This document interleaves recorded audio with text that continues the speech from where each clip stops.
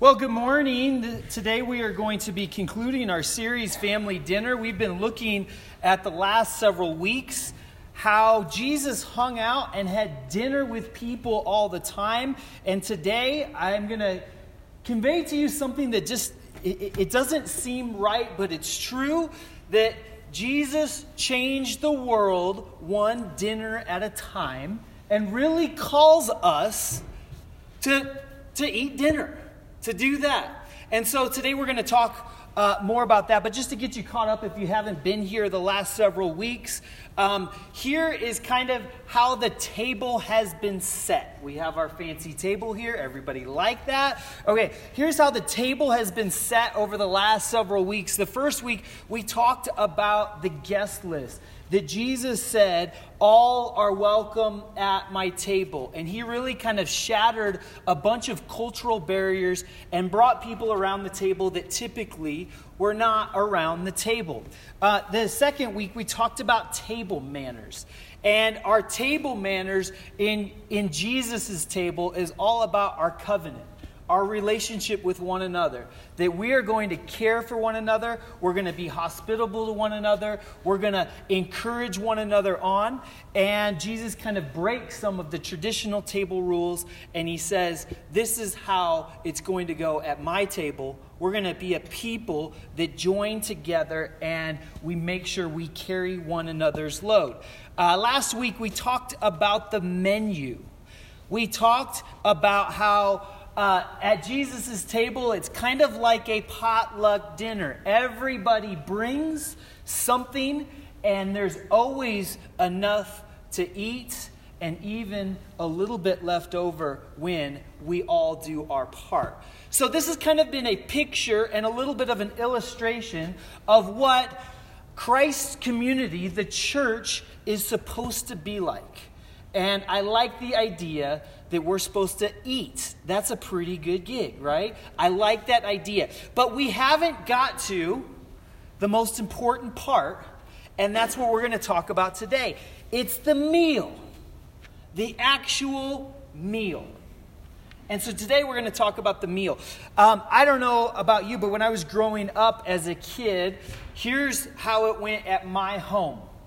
Typically, my mom would make family dinner at night, and we maybe would be doing different things. Sometimes I was even outside playing. I know kids don't do that anymore, but I used to go outside and play.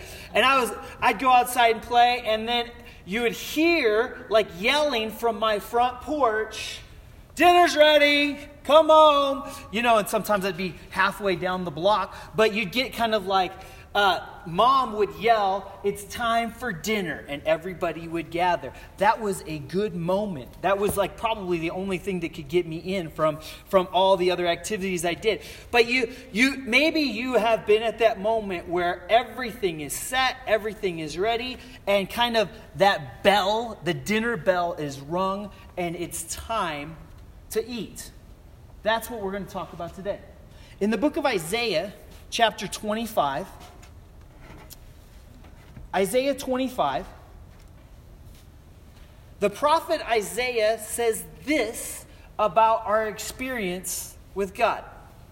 He makes us this promise to what, like the Messiah, Jesus, would bring.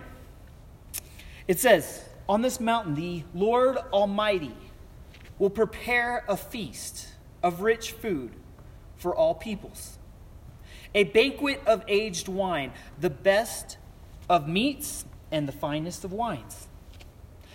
On this mountain he will destroy the shroud that enfolds all people, the sheet that covers all nations. He will swallow up death forever. The sovereign Lord will wipe away the tears from all faces. He will remove his people's disgrace from all the earth. The Lord has spoken. In that day they will say, 'Surely this is our God. We trusted in him, and he saved us. This is the Lord. We trusted in him. Let us rejoice and be glad in his salvation.'" This is the promise of Jesus, that there would be a table that would be set. There would be a banquet. There would be a celebration. And there's a couple of things that I learned from this passage. Number one is I think I need to drink some wine. I don't drink alcohol, but it says Jesus is going to be providing the finest of wine. Well, I better get my act together and get my game up there so that I know what I'm doing when I'm at Jesus' dinner table and I don't even know what, I don't know how to, is this a Merlot? I don't know. I don't know anything about wine, okay? So I need to get that together in my life. But more than that, it's saying this is the picture that is coming to pass. This is what the promise is. The banquet, the meal, it's coming. I'm setting the table. I've prepared the way.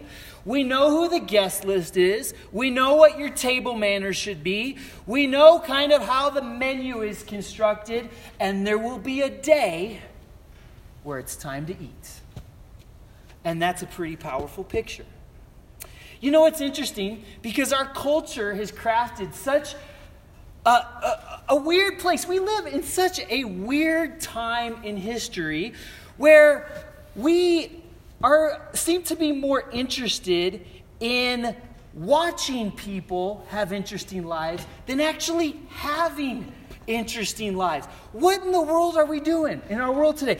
We would much rather watch somebody else compete in a sporting event than go out and play in a sporting event, especially like basketball. It looks painful to me. My knees hurt just watching people. But we just rather sit back and watch people experience like a competitive game.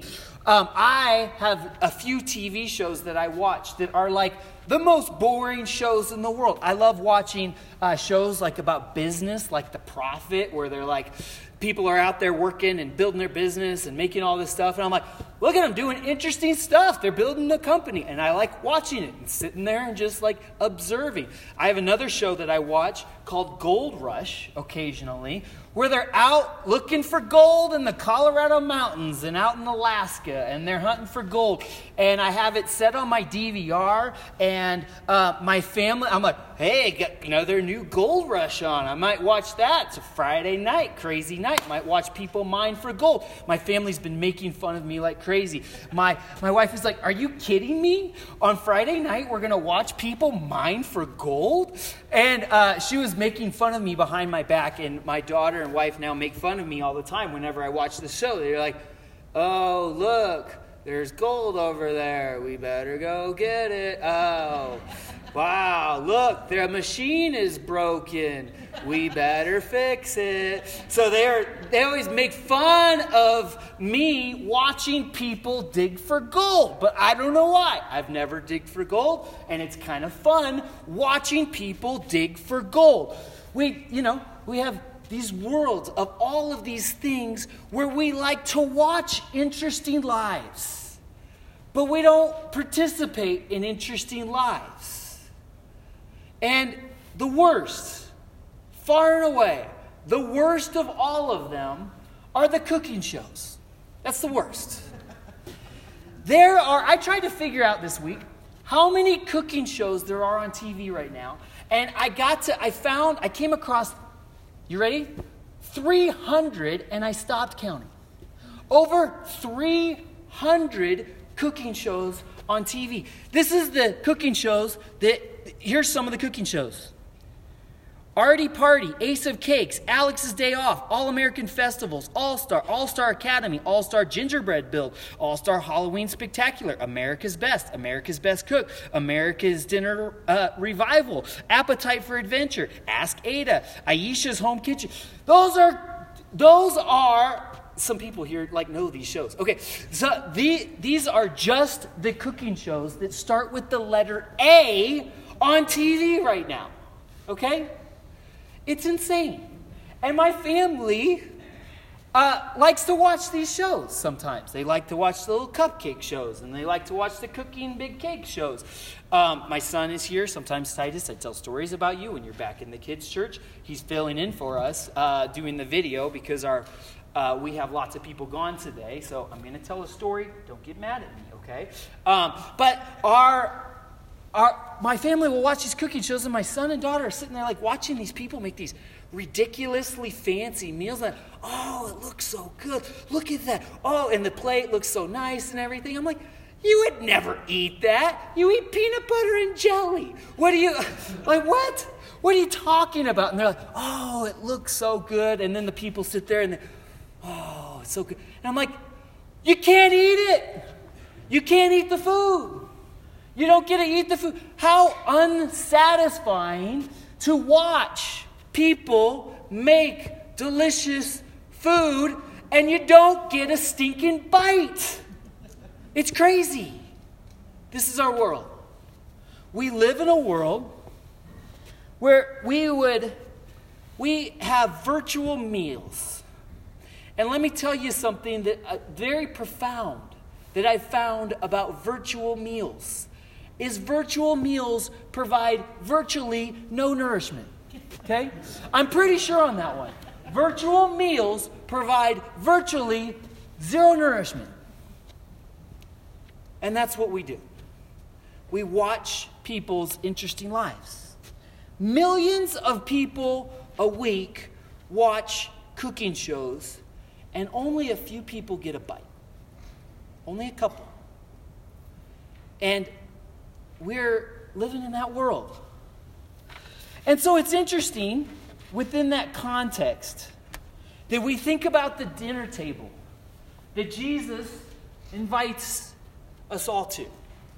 It's interesting in that context where Jesus says there will be a banquet. You will have a feast. And it will be awesome.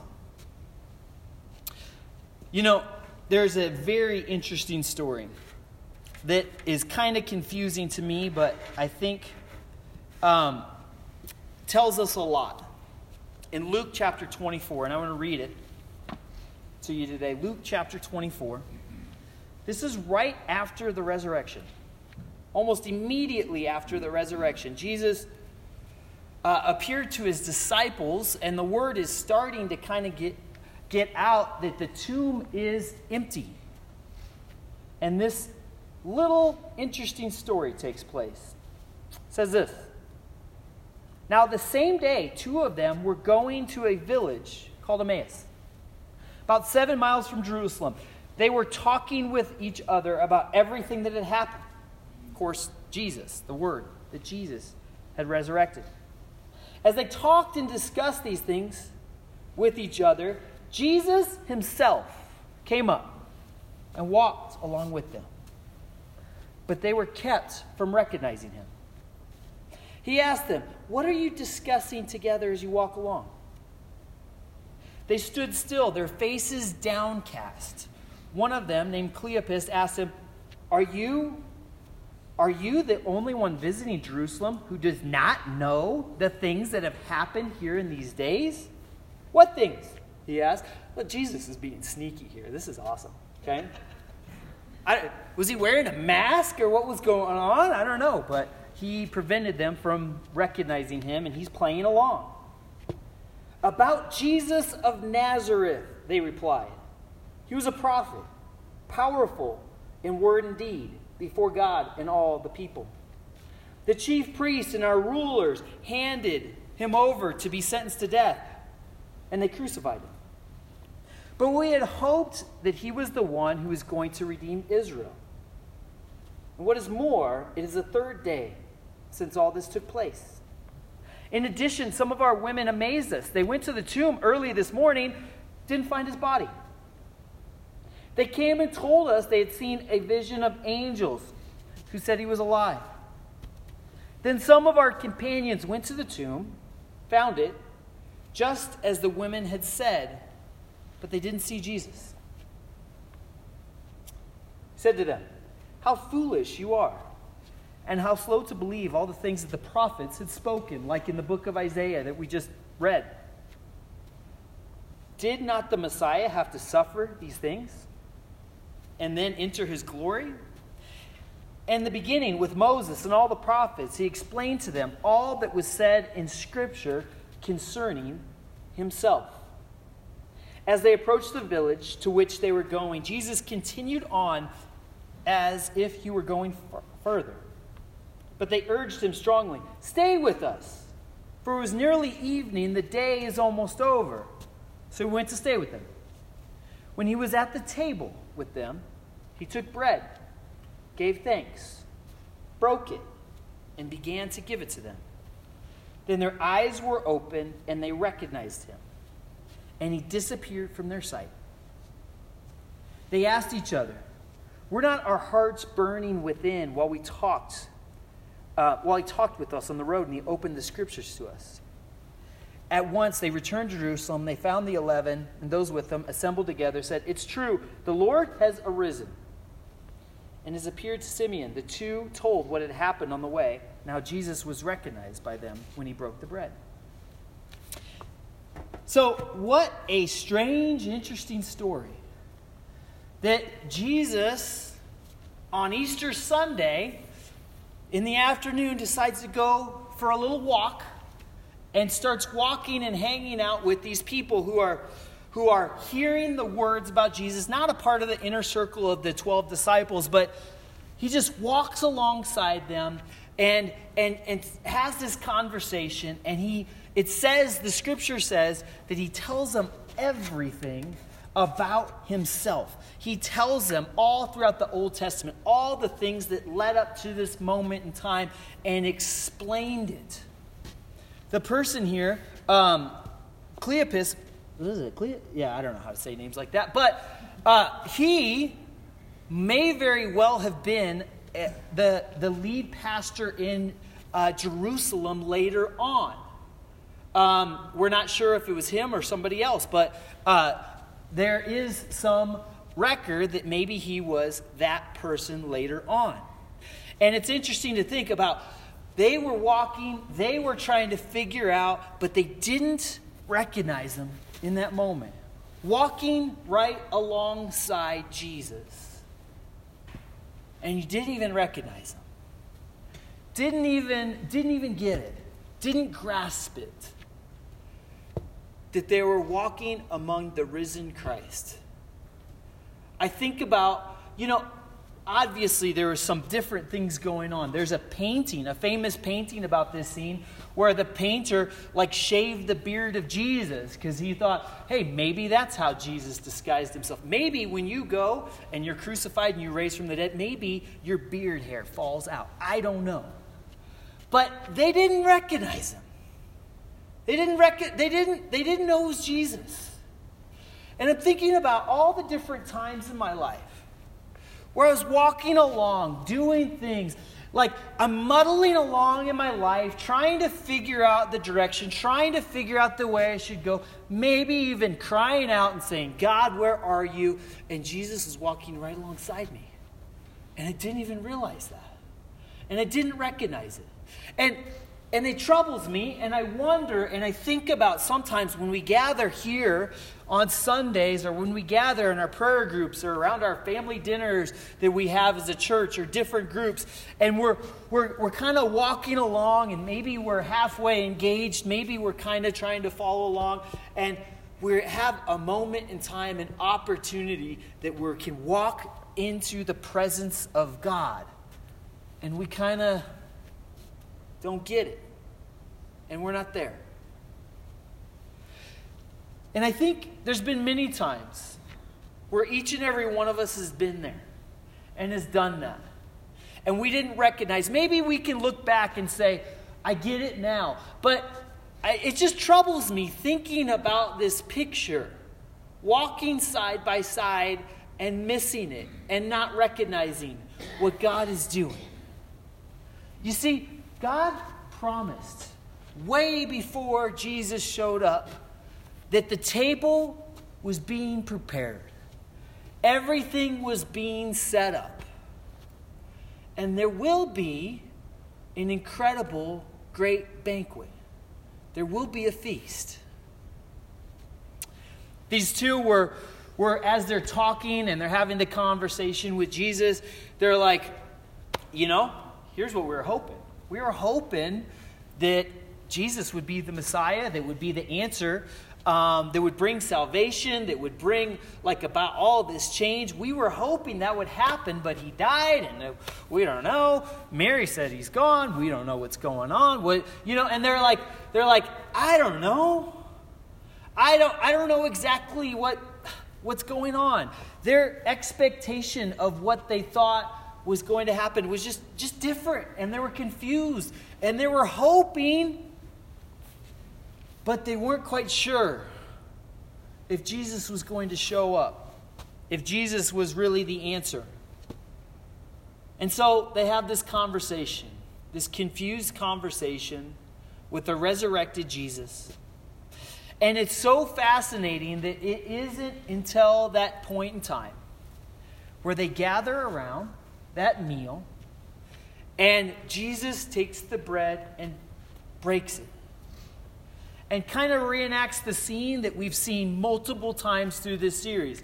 If you're keeping track at home, this is the third different passage we've read in this series where Jesus breaks the bread, gives thanks, breaks the bread, and passes it out to people. And they have this dinner, this meal, this encounter with Jesus. I am surprised as I was going through the series how many times over and over in Scripture Jesus does this, not just like that communion scene that we always think about. But he takes the bread and is at that moment, they're like, wow, we get it. And their eyes are open. And they see what God is doing. I want you to think about this. There's many times where we don't grasp or understand what God is really doing in this world. There's many times where we're similar to these two, walking along, hoping that God shows up, hoping that there's redemption, hoping that there's salvation, and we're not quite sure what's going on around us. And Jesus promised us before he showed up, there's a banquet coming, there's a feast coming, and you will have your full, and everything you need will be provided for. And the thing about it is, we will sit together and we will dine. Pretty cool, right? This is the hope. And sometimes we're like, God, I am not quite sure what the plan is. Here's the plan. This is the plan. This is the plan for the entire human race. This is the plan from the beginning of time. This is what has been kind of set up and prepared. This is what has been happening. Is that the whole point of all of this whole world, this whole life, is that Jesus was preparing a moment where we'd have dinner with us. That's it. This is what life is. Life is moving towards dinner with Jesus. But we all understand that there's more to it than just, food. More to that. It's that relationship. It's that sitting down. We all know that around that dinner table, it's where we come together and we have relationships. Over the past couple of weeks, we've been having our family dinners at our church, and we'll have our last one tonight where we have little small gatherings in different people's homes. And, it's been so much fun that it almost tempts me just to cancel our Sunday morning service and just have dinner every single week. Because it's so fun to gather around and instead of just trying to read the minds, but based on the facial expression you have up here, if you're tracking with me, to sit down, just have a conversation with people, talk about what is it we're doing here? How can we encourage one another on? What can we do? How can we support each other? And it's like a close-knit bond that forms whenever we've been gathering for dinner. That's the point. Do you understand that? That is the point. The point of human history is our Creator wants that relationship with us. That's the point of all of it. That's the point of all of it. That Jesus shows up and he goes throughout the Gospels proclaiming his kingdom one meal at a time. One-on-one at dinner. And that's what he does. But we live in the world where a lot of people watch others eat meals and never partake, never have a bite. Wow, right? There's so many people in our world that watch other people feasting and never participate. How sad is that? This is the picture that God unfolds for us. There's no mistake about what Jesus did in the last moments when he was on earth with his disciples before he crucified. Look at the picture. Gathered with his friends, looked them in the eye, talked to them. There's several different words of encouragement he gives at that dinner table. He then has a meal with them and has that fellowship and has that moment and has that time. That is really important. But there was people that would show up and hear Jesus preach, and they would be like a face in the crowd and never had that moment in time. And I'm really afraid that sometimes that's me and sometimes maybe that's you. That we watch and we don't experience that relationship with God. If you don't taste it, if you don't actually eat the meal, how sad. All prepared and the food goes to waste. The picture in Scripture of what God is doing. You may think I'm crazy, but God says, I will bring my kingdom to earth through people like you and me. There will be people all throughout the world, in all nations and all tongues, that will gather together, that will worship me, that will be my church. And the gates of hell will not overcome it. And those people will gather around and have meals together. And they'll invite other people in because the table is available to everyone. And they will be a covenant community that's like, hey, I got your back. I'm here for you. We're here for one another. And everybody will bring what they have. They'll bring their potato salad or they'll bring their side dish. And everybody will sit down together at that meal. And there will be enough for everyone to have their fill. And it will look a little bit like heaven on earth. That's the picture in the Scripture about the body of Christ, the church, that God gives us. I am a little biased, but I believe that the greatest gift that God gave us to thrive is the community of faith. And I'm so saddened when I hear about so many people's experiences with their relationship with God, where it's watching somebody on TV or sending out an occasional prayer. And it just feels like, to me, like they're watching a show and they're not at the table. They're not feasting together. In Revelation chapter 19, the Scripture kind of closes the loop almost. In the Old Testament, it says this is what is going to happen. When Jesus was here on earth, Jesus sat and dined. And then in Revelation chapter 19, it's looking forward to what's to come. And the Scripture says this: I heard a sound like a great multitude, like the roar of rushing waters, and the loud peals of thunder, shouting, Hallelujah! Hallelujah! For our Lord God Almighty reigns. Let us rejoice and be glad and give him glory. For the wedding of the Lamb has come, and his bride has made herself ready. Fine linen, bright and clean, was given her to wear.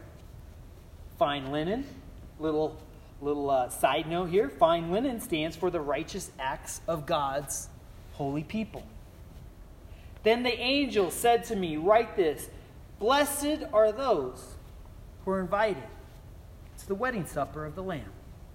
And he added, these are the true words of God. Do you see these pictures all coming together? That the scripture says that Christ has come and you are the bride of Christ. I've set the table. I've prepared. And there will be a day where we feast, where we dine. And those people who eat that and participate in that meal, wow, they are blessed. They got it. It's my prayer for you that you recognize Jesus has walked beside you your entire life. He's been there. He's been there walking and comforting and guiding and teaching and instructing you. And he is ready for you to take a bite, to enjoy. Guess what he did to do that? He gathered friends like this, local groups of people in neighborhoods all across the world, to come together and encourage one another on. And when we talk together and we pray together and we sing together, Jesus is there. And when we participate and we all do our part and we follow up on what God designed, we get to feast. We may not think that this is how it was going to be. We may say, I was thinking and hoping maybe it would be a little different. But now look around, taste, and realize this is the gift, this is the banquet that Christ prepared for you. And ultimately, in the end, when we gather in heaven, all of those other things will fade away and our eyes will be open and we will realize what God has been doing since the beginning of time. Will you join me in prayer?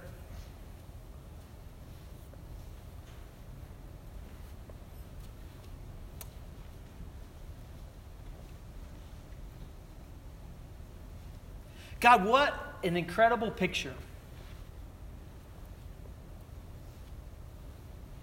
The banquet, the table that you invite us to.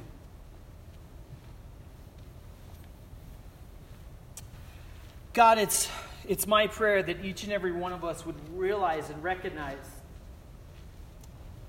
that you've prepared the table, you set it up, you're walking beside us, and you want us to feast.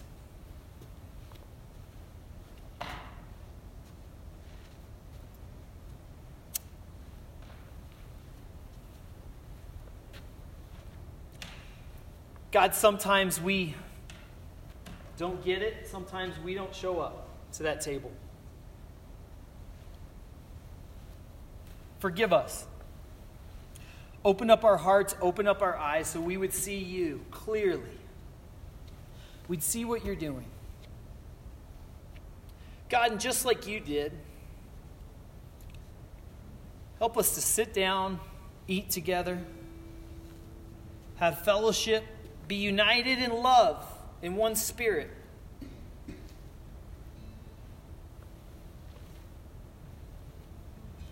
To enjoy our relationship with our Creator and one another. To join with your people at that table.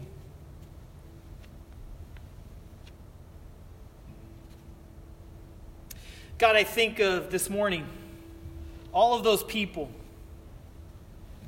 all over the world who are walking around looking for something.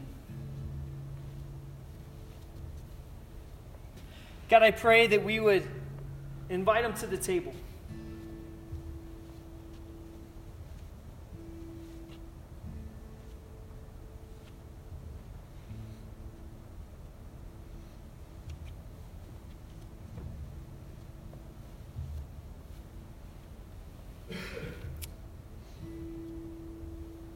God, we love you.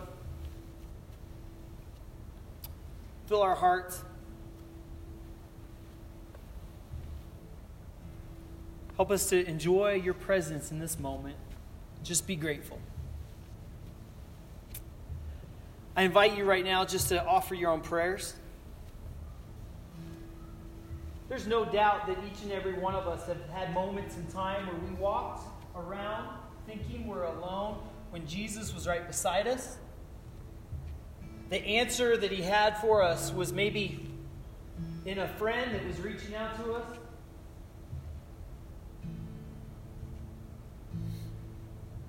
And maybe we just didn't respond. Realize and recognize the table has been set.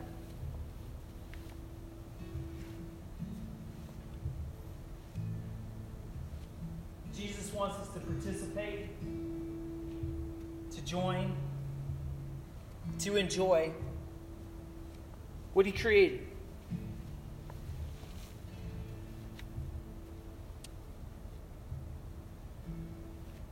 Thank God for the offer that he gives us. And the appropriate response would be to say, yes, Jesus, I want to be there at that table. I'm there with you. Forgive me of my sins. Forgive me for the times I neglected or ignored. And God, help me to enjoy what you designed and created. Take a moment to offer your own prayers to God.